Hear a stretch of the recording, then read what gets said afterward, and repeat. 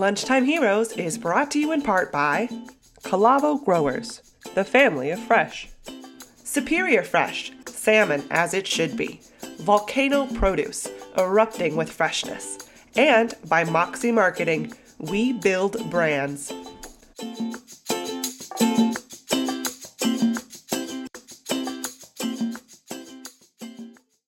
Hey everybody, hello, how are you? Welcome to this new adventure that Toddversations is taking on with our friends at the Chef Ann Foundation.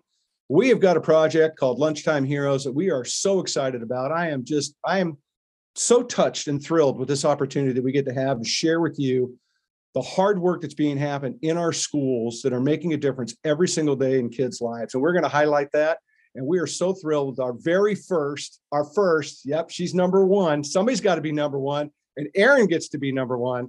We are so thrilled to be launching this program and to be sharing with you. And I hope you're inspired by this. I hope it makes changes. I hope you start conversations in your own school districts with your teachers and your PTA and whatever group you're in, and make positive changes in our future through our children, because it is the best thing you can possibly do, I think, almost every day.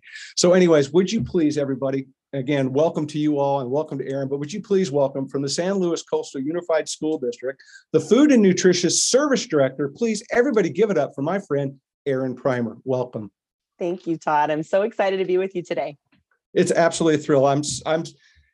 We've chatted. I'm like I tell, I'm like a spider monkey on Mountain Dew right now. I'm so excited for this opportunity to share these messages with all the different people that are going to be talking to around the country on the work that you all are doing to change kids' lives through the cafeteria and talk about what that means. So without further ado, and me spouting off and getting all emotional, which I'm probably going to end up doing eventually about this, because I love this topic so very much. Would you tell everybody a little bit about yourself and what your role is and what you do? Yeah, definitely. So my name is Erin Primer. I have been the food service director at San Luis Coastal Unified School District for the last 6 years. I have always worked in institutional food. My first job, I was a Thai specialist at Marie Callender's, and I have never been able to get out of the kitchen. I interned where I went to college. I went to Chapman University down in Southern California. I worked for Sodexo, the big food service provider, spent about a dozen years with them, learned the ins and outs of all the things. I did hospitals and universities and schools and everything in between. So schools have really captured my attention. I have a background in catering and marketing and high-end dining. I even was the catering director at the San Francisco Zoo for a while. And I just didn't understand why we weren't serving this level of quality to our kids. And now that I have kids of my own, it really hits home in ways that are more meaningful than I could have ever imagined. Believe me, that's why this is here, right? I mean, it touches you and it touches me, and I hope we touch a lot of people around the globe with this conversation. So let's get into it a little bit and talk about the work that you're doing and where things are at. Let's frame up a little bit for everybody, kind of what we're talking about. So if you wouldn't mind, can you tell me how many kids you're feeding a day, a week, a year type of scenario? Just give people some perspective. Definitely. So our district is on the central coast of California, kind of right in between LA and San Francisco. And we have about 7,500 students in the district. We're a K-12 district across 3 different cities, San Luis Obispo, Los Osos, and Morro Bay. So San Luis Coastal, it's the coast part of our town. And between breakfast, lunch, and supper at qualified sites, we're serving about 8,500 meals a day. We're really excited that we've seen a huge increase in meal participation since the pandemic. And coming back on site with kiddos, we've been able to serve far more meals than we ever have before. So we're really excited that we're able to touch so many students by feeding them just really awesome food. I absolutely love it. So this is always a topic that I find amazing to ask, or a question to ask folks like yourselves or people that are involved. How much do you have to spend per kid per meal? That is a great question. I have always said that school food is a game of pennies. We count up all our little pennies, and that's really what we have. What I will tell you is that right now we are receiving more federal and state reimbursement for our meals than we ever have before. It's just over $5 per meal. It's about $5.30. And that's for a lunch or a supper meal. And when we take that amount, we take about half of that right off the top for our labor. So if you're looking at about $2.50, $3 for labor, that leaves me with just about $2.50, $3 for everything else. That includes all of our food, every single thing from the entree to the fruits and vegetables, including the milk. It even includes the packaging that it comes in, the boat or plate it's served on, the fork, all of the things have to be included in that cost. It also includes our indirect costs. We have to turn the lights on and there's just so many pieces that go into what we do, but the majority of it is really focused in food and labor. That's where 90% of that budget goes. And then the rest would be supplies and some of those indirect costs. I think it's just amazing when you start to break down the math and people start to think to themselves, wow, that includes, and I got to say it because it includes a spork. Yeah, right. It does. But it's just amazing to me that to think, and the whole purpose of this program, the whole purpose we want to talk about is think about that math. Go to the grocery store and imagine making a meal for $2 fine, $2.50, call it $2.60. You're splitting hairs at that point. But and to feed a mind and to feed a body and to feed a soul and to feed somebody that's trying to learn and to have energy and, let alone some of the sidebar issues that Friday may be the last great meal they get before Monday. I mean, those are all things that are part of this equation that we're trying to draw attention to. So talk to me a little bit about the changes that you've made to your food program and especially how you've worked with the Chef Ann Foundation, some of the things you're doing. And if you wouldn't mind, just illustrate for us what's cooking. Oh, look, I made a funny joke. I didn't even try. That was perfect. I am on fire today. I loved it. Well, it started with this whole idea of, what is it that we're doing?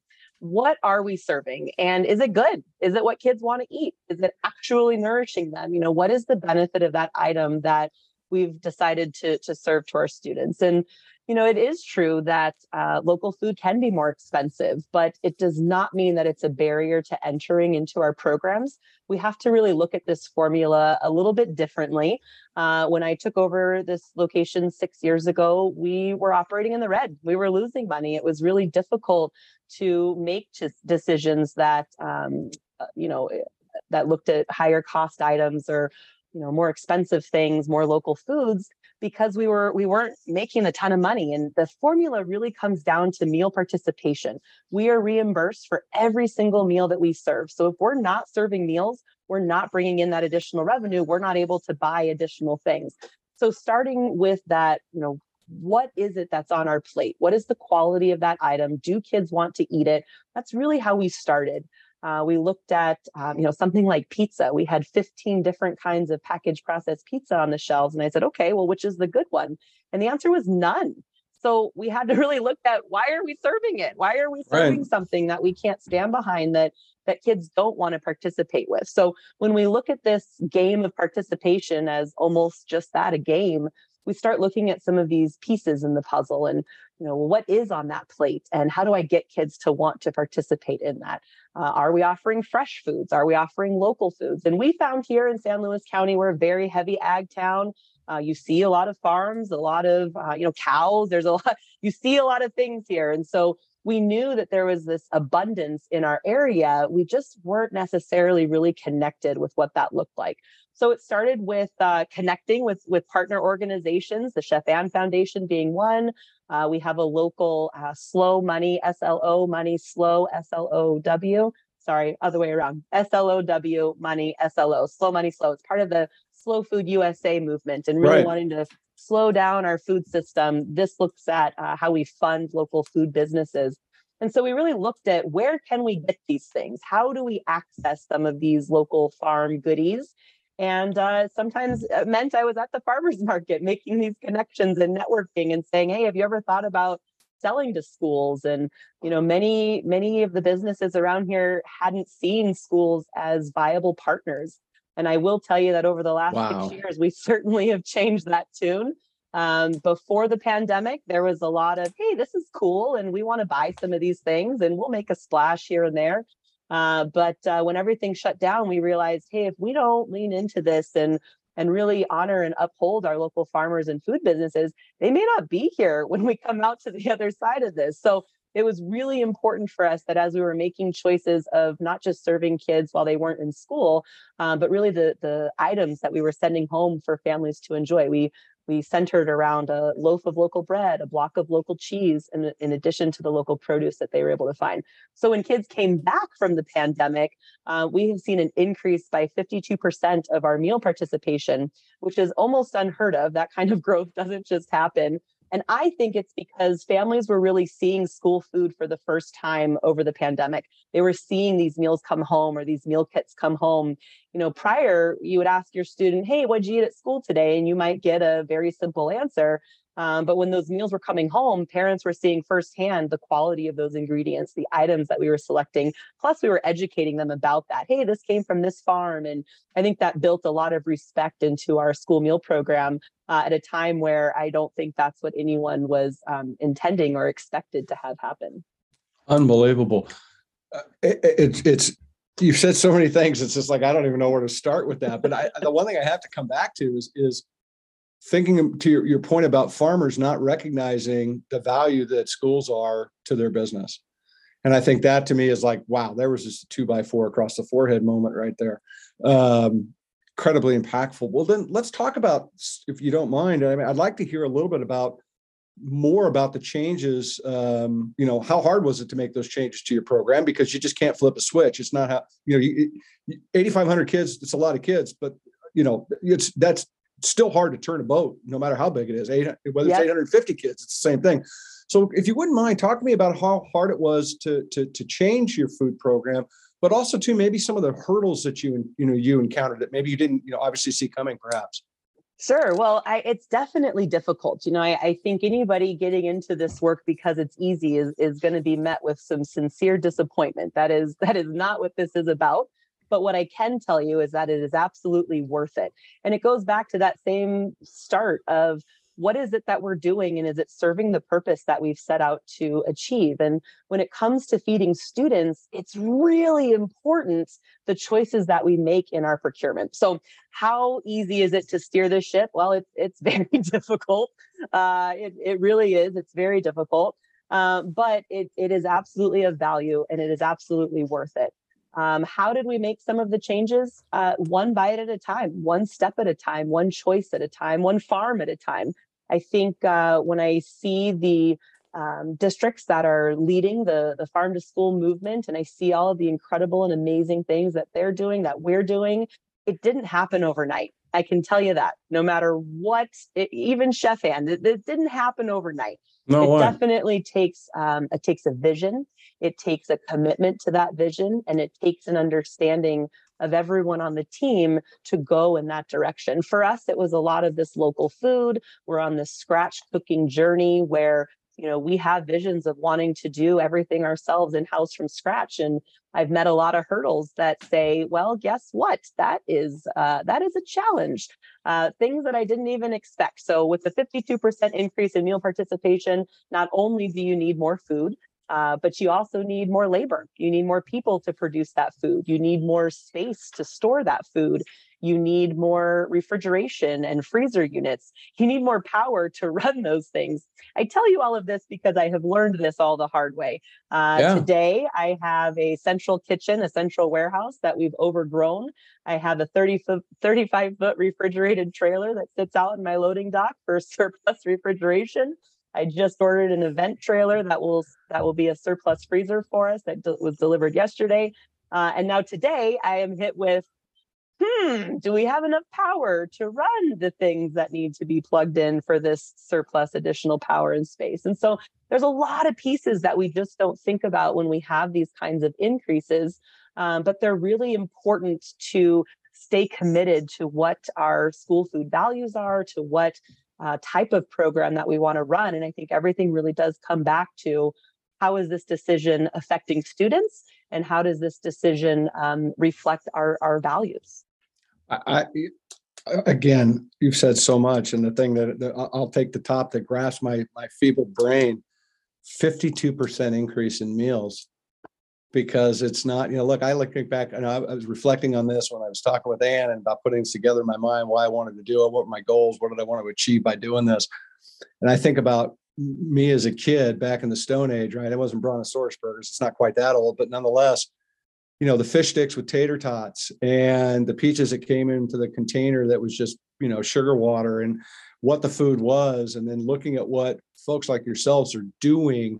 And then you talk, the instant word, a 52% increase, right? And you're not giving, it's not Happy Meals. They're not getting prizes at the end. It's because the quality of food has changed, which in my opinion, probably drives a bigger communal change inside the cafeterias. Kids are more apt to be wanting to sit there. They're learning from each other. They're growing. They're developing those skills that you can't teach them in the classroom. And you're sending them off in the morning, at lunch or in the evening, whatever it might be, with this fantastic opportunity, the right energy, the right brain power. It's just unbelievable to me. I mean, 52%, come on. This is what this is. That's why we're here. It's why we're doing this. That's exactly why we're here. And I got to say, you said two words that stuck out to me, and I want to add a little bit to this. So about 5 years ago, I was asked to go to Washington, D.C. and speak about the Buy American provision. This is a provision in school food that says, hey, operators, you are federally and state funded. These are taxpayer dollars. And so we really want to make sure that you're buying American-made goods. Great, right? That sounds great. I'm in. And so I went to DC to advocate about this and talk about what we were doing here at San Luis Coastal. What I learned during that trip is two things that you mentioned, fish sticks and peaches. What I did not know is that most of the fish that is procured in school food is pollock or tuna. And a lot of times that fish is caught in further waters, Russian waters. They're caught on Chinese boats. And when we think about the process of these items, not only the boats that they're being fished on, but the care of those fishermen, the working conditions that they have, they're being then shipped to China for processing. Then they go back to a U.S. company and they're under an umbrella of a U.S. company's name, which is how we're able to buy that product in school food. Well, for me, I don't like that. I think that that's not the right way to do it. And that's a very stretch of a Buy American provision. And so I choose not to serve things like pollock or fish sticks because of the process and how it gets to our schools. The other piece on peaches, and very specifically canned peaches, those cling peaches, it's really important that we're looking at domestic products. When I think about, and the USA Peach Cling Association was part of this dialogue in DC, because districts are very, budget focused. We want to make sure that we're buying the best quality, but also at the best price. And if we forget the quality piece and only land on price, we may be bringing in products to our operations that we are not intending. Very specifically, there is a market of imports, specifically around peaches and Chinese peaches. And when we think about the growing conditions on these farms, the people who are harvesting these items, it's very different than the farms that are here in the US. Thinking about things like PPE, personal protective equipment, that's not mandated in these other countries. The types of chemicals and sprays that they use on these products. So I can get real soapboxy about these things, but to know that those two items in particular, to me, are hot button issues in school food because they are not guaranteed to be local. They're not guaranteed to have a fair livable wage for the workers that are providing these items, let alone safety conditions. And one of the things about my department and many other districts across the US is that we have unions. We have unionized employees. It is incredibly important for my staff to have good working conditions, to be paid fair livable wages. And if I am a taxpayer funded entity, why on earth would I take those dollars and support something that does not align with not only my food values, but with my staff and labor values? It's a miss to me. And so that's not something that we choose to do because we really understand what's behind some of these products, which is why local is so important to us, to know where our food comes from, to know that the growers and the farmers and the workers are being paid fair livable wages and they're able to work in safe conditions.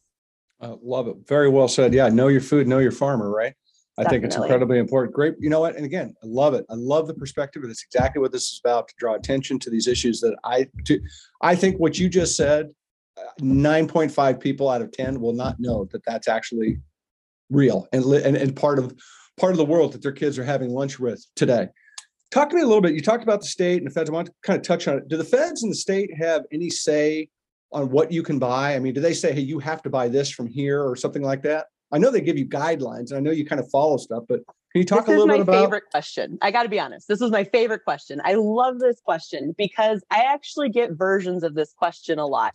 And the versions are, why are you able to do this? How are you able to do this?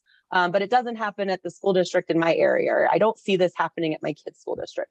And what I want to say is that all school districts, all public school districts who are participants in the National School Lunch and Breakfast programs, they are federally funded and state funded. That's a taxpayer funded, Right. taxpayer funded dollars. So thank you to all the taxpayers out there for funding our programs. We certainly appreciate that. But I think it's important to know that while we have regulations, we have rules, we are all subject to the same rules, we are all subject to the same regulations. What we choose to buy can vary greatly from district to district.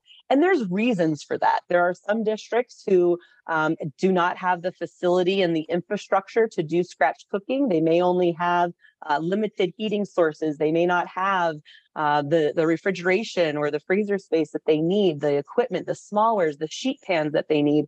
There may be other districts who don't have a lot of staff. You may have a few number of staff to manage a large number of student meals. And so there's many reasons as to why you may choose a different product. But for us, we want to choose not just Buy American provision items, things that are domestically grown and produced, but we really want to look within our local county. There's some incredible data on when you spend money in your local economy. I think it's something like 80 cents to the dollar stays within your local area.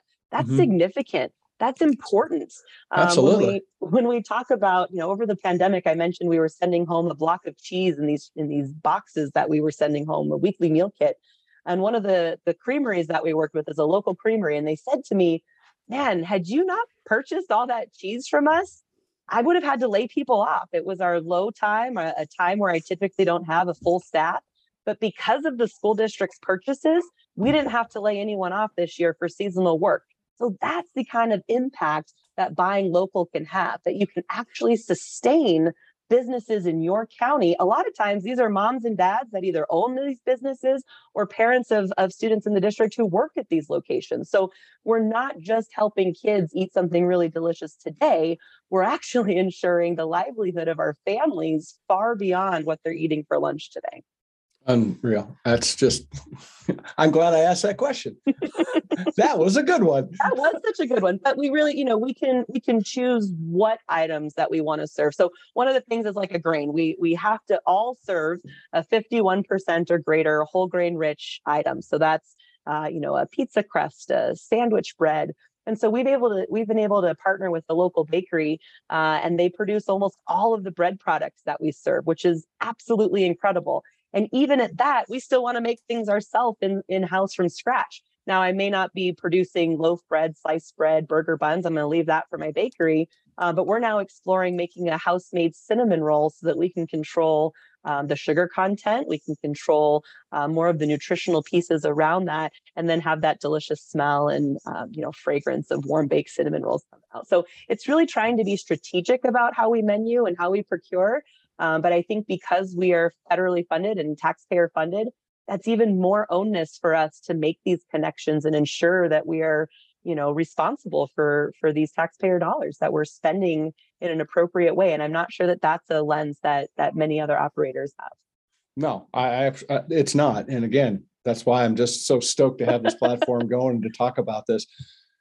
So you framed up that you're seeing a 52%, if I got the number right, serving more meals now. That certainly says that kids are taking advantage of the program. But here we go, $100 question right now.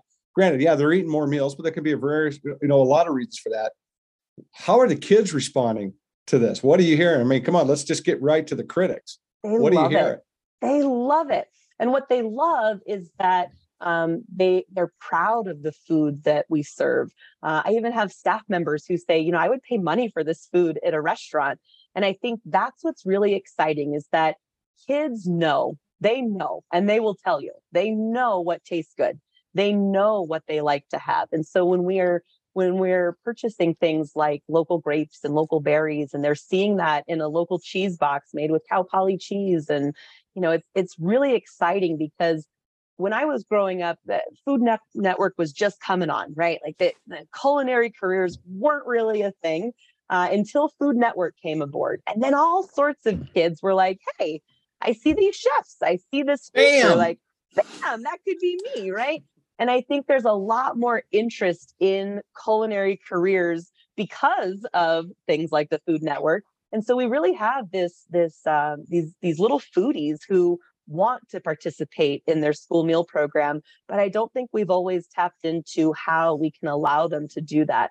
We really find that the more kids are involved, whether they're planting something in our school garden, whether they're tasting something in the lunchroom, we even have a couple of classes that we call it Kitchen Lab. They are in a culinary class. Our central kitchen is at a middle school campus. And so they've got a culinary arts class. And once a week, we get a group of students. It's about 4 to 5 per week. They stay with us for a full week, and they actually come into the kitchen and help prepare whatever's going on that day. We had chocolate hummus going this week. Sometimes they're just helping package whatever the lunch items are, but they actually are seeing what goes into their school meal program. They're getting to taste things as they're coming in. And I think it's really building a lot of respect to how hard it really is to produce all of these meals. And they take a sense of pride because they actually get to have their hand in doing some of those things as well. That actually started because we were significantly understaffed. And we've kept it because it's been such an asset, both for us to have some extra hands and for them, because they really feel like they're able to practice some of these things that they're learning in the classroom in a much realer way than a kitchen station in a classroom. Yeah, but they're not looking at it like work. They're looking at it like it's Correct. fun and the experience that they're getting. Correct. Yeah, no, I and agree where with else you. do you get to eat your homework? I mean, it really Yeah, I love it. Great. Well, so here's the one of the I got a couple $100 questions, and this is the first one I want to throw at you.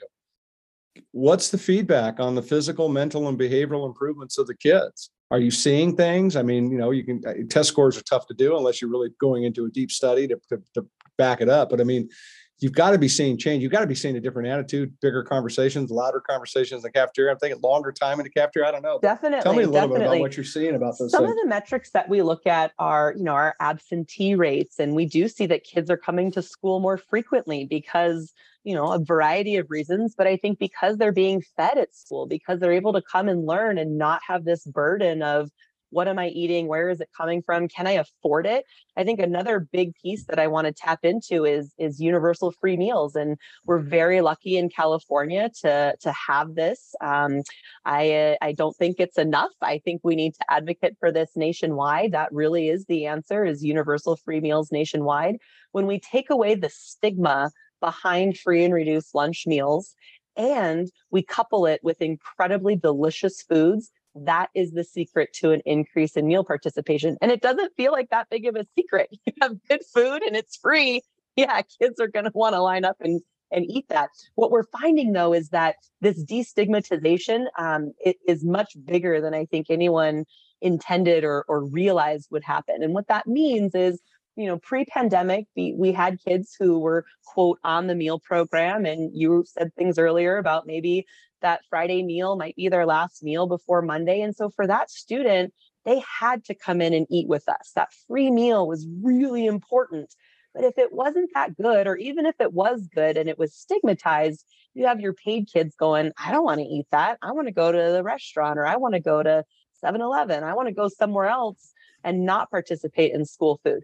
Now that we have these incredible entrees, local red lentil dal, or a Thai basil lentil burger, a Hearst Ranch beef, a grass-fed local beef burger, we have these options that kids really want.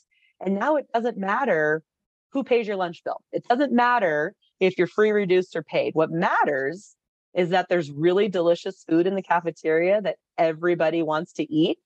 Even our adults, our teachers, I think that's the big compliment too, is that we've got teachers and staff members that are like, how do I get that? I want to do that. Now, it's not free for them, but, I think that's a huge compliment. And, it's a really big deal for the students who are socioeconomic disadvantaged, who don't have another choice, to have students who have another choice want to participate in the same items that they're accessing.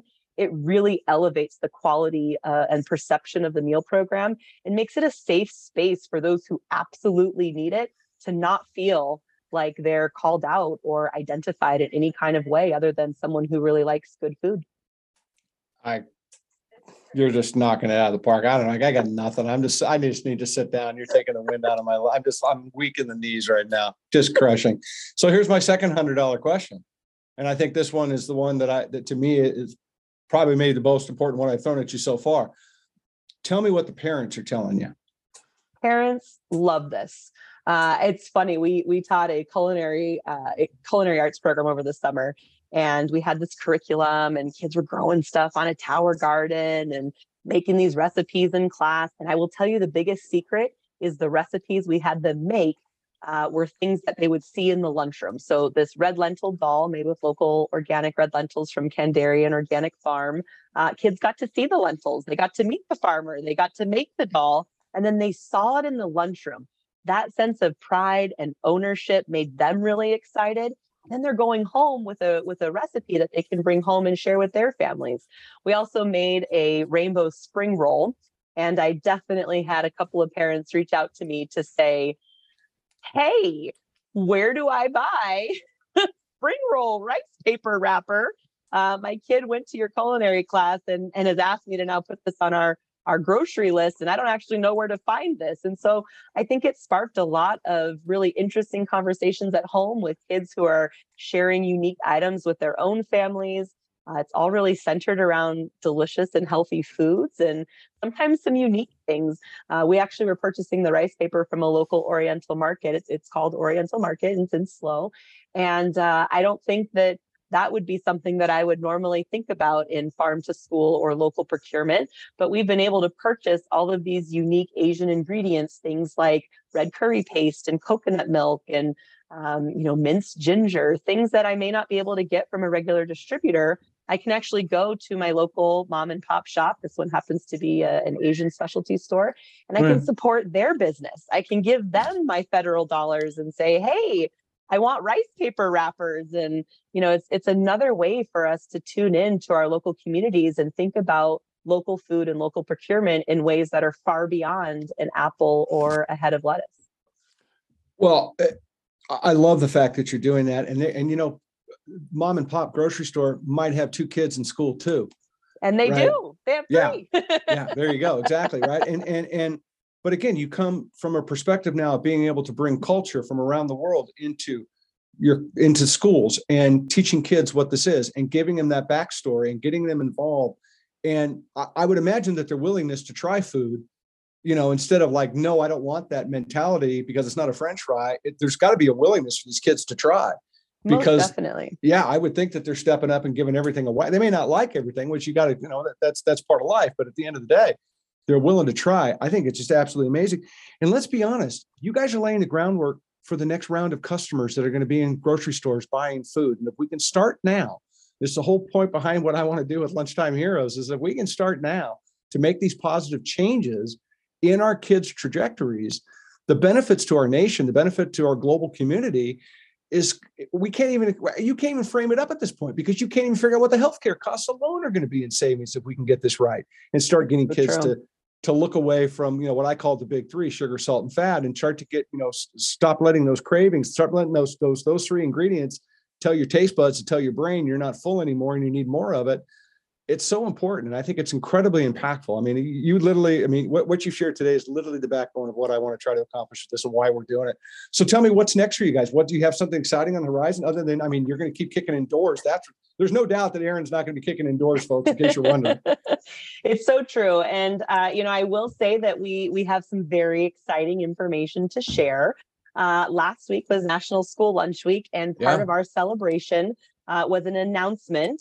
We are Eat Real certified at the silver level. We are the first district in California to achieve that certification, only the second in the nation to Boulder Valley. Shout out.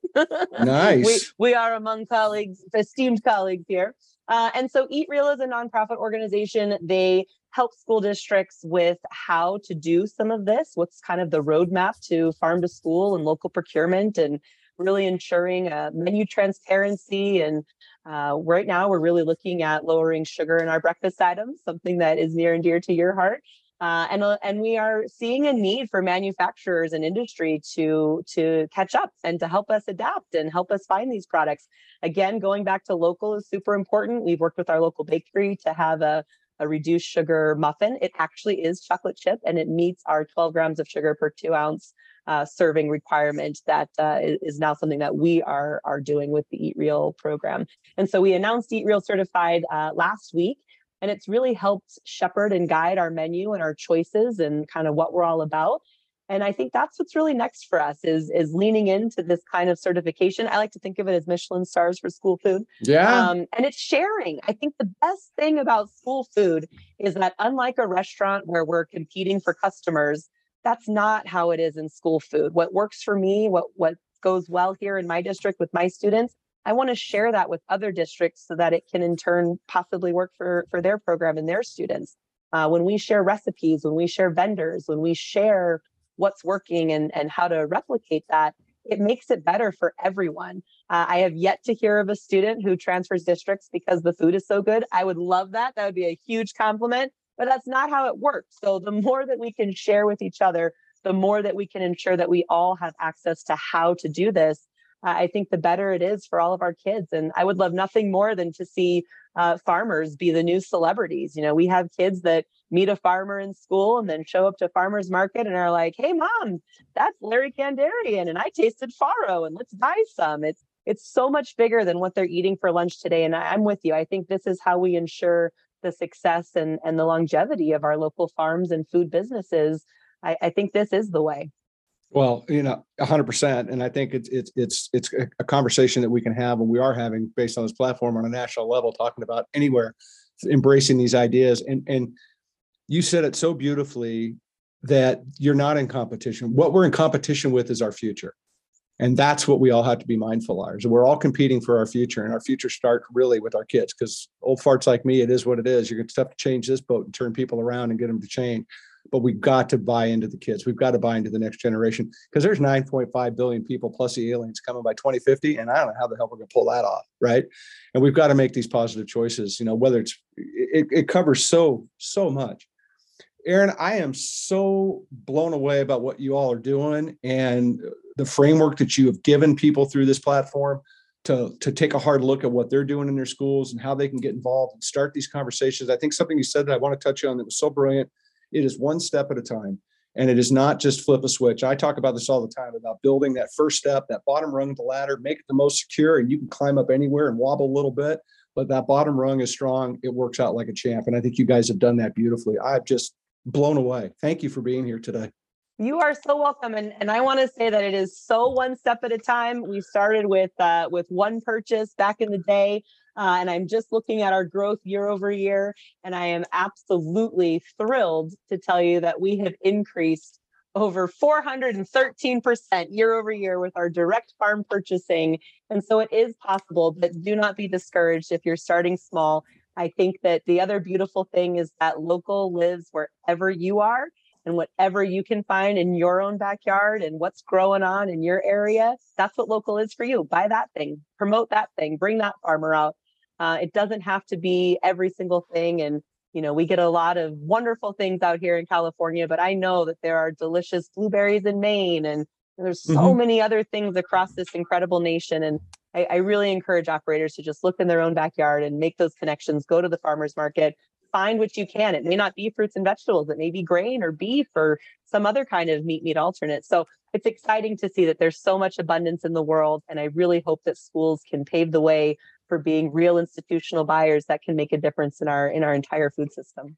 Drop the Sharpie, kids. We're ending on that note. I can't top that. But you're right. Let's get involved. Folks, reach out to me if you need it. You know how to find me. I'm not hard to get to, right? I'm on social media like the Kardashians. You can get to me. Let's keep the conversation rolling. I'll put you in contact with who you need, and we need to do this. We need to elevate these conversations. So, Erin, much love from me to you and your staff and every one of your kiddos for what you're doing. I'm just really, you've touched my heart immensely, and I'm just thrilled to death that we got to share this story with everybody. I really do appreciate you. Thank you for being here. Thanks for being number one, by the way. Thank you, Todd. This has been an absolute pleasure. I'd hate to be number two to come in behind you. I don't know who somebody's be like, "Oh crap, I got to do better." I love it. Thank you for sharing with us. Everybody, thanks for being here and listening. Lunchtime Heroes, check them out. We're going to be throwing them at you periodically. We're going to keep these stories elevated. We want to keep talking about it. You need help, get involved, reach out. We'll put you in contact with the right people. They're certainly going to be listed on our social media stuff as we promote this show and get this message out there. Remember, inspiration is such an important thing. I believe in it. I talk about it all the time about going out and inspire somebody. if Erin's words and what she's doing does inspire you to just ask a question about what your kids are doing at school for food, I'll let me know. I'll come ask the question for you. I don't care, because we got to do this. So thanks for being here. Check us out, social media, TLC_Toddversations. Much love to the Chef Ann Foundation for their support and helping us put this together. And thanks, Erin. You're the best. I appreciate you. Thank you so much, Todd. Take care, everybody.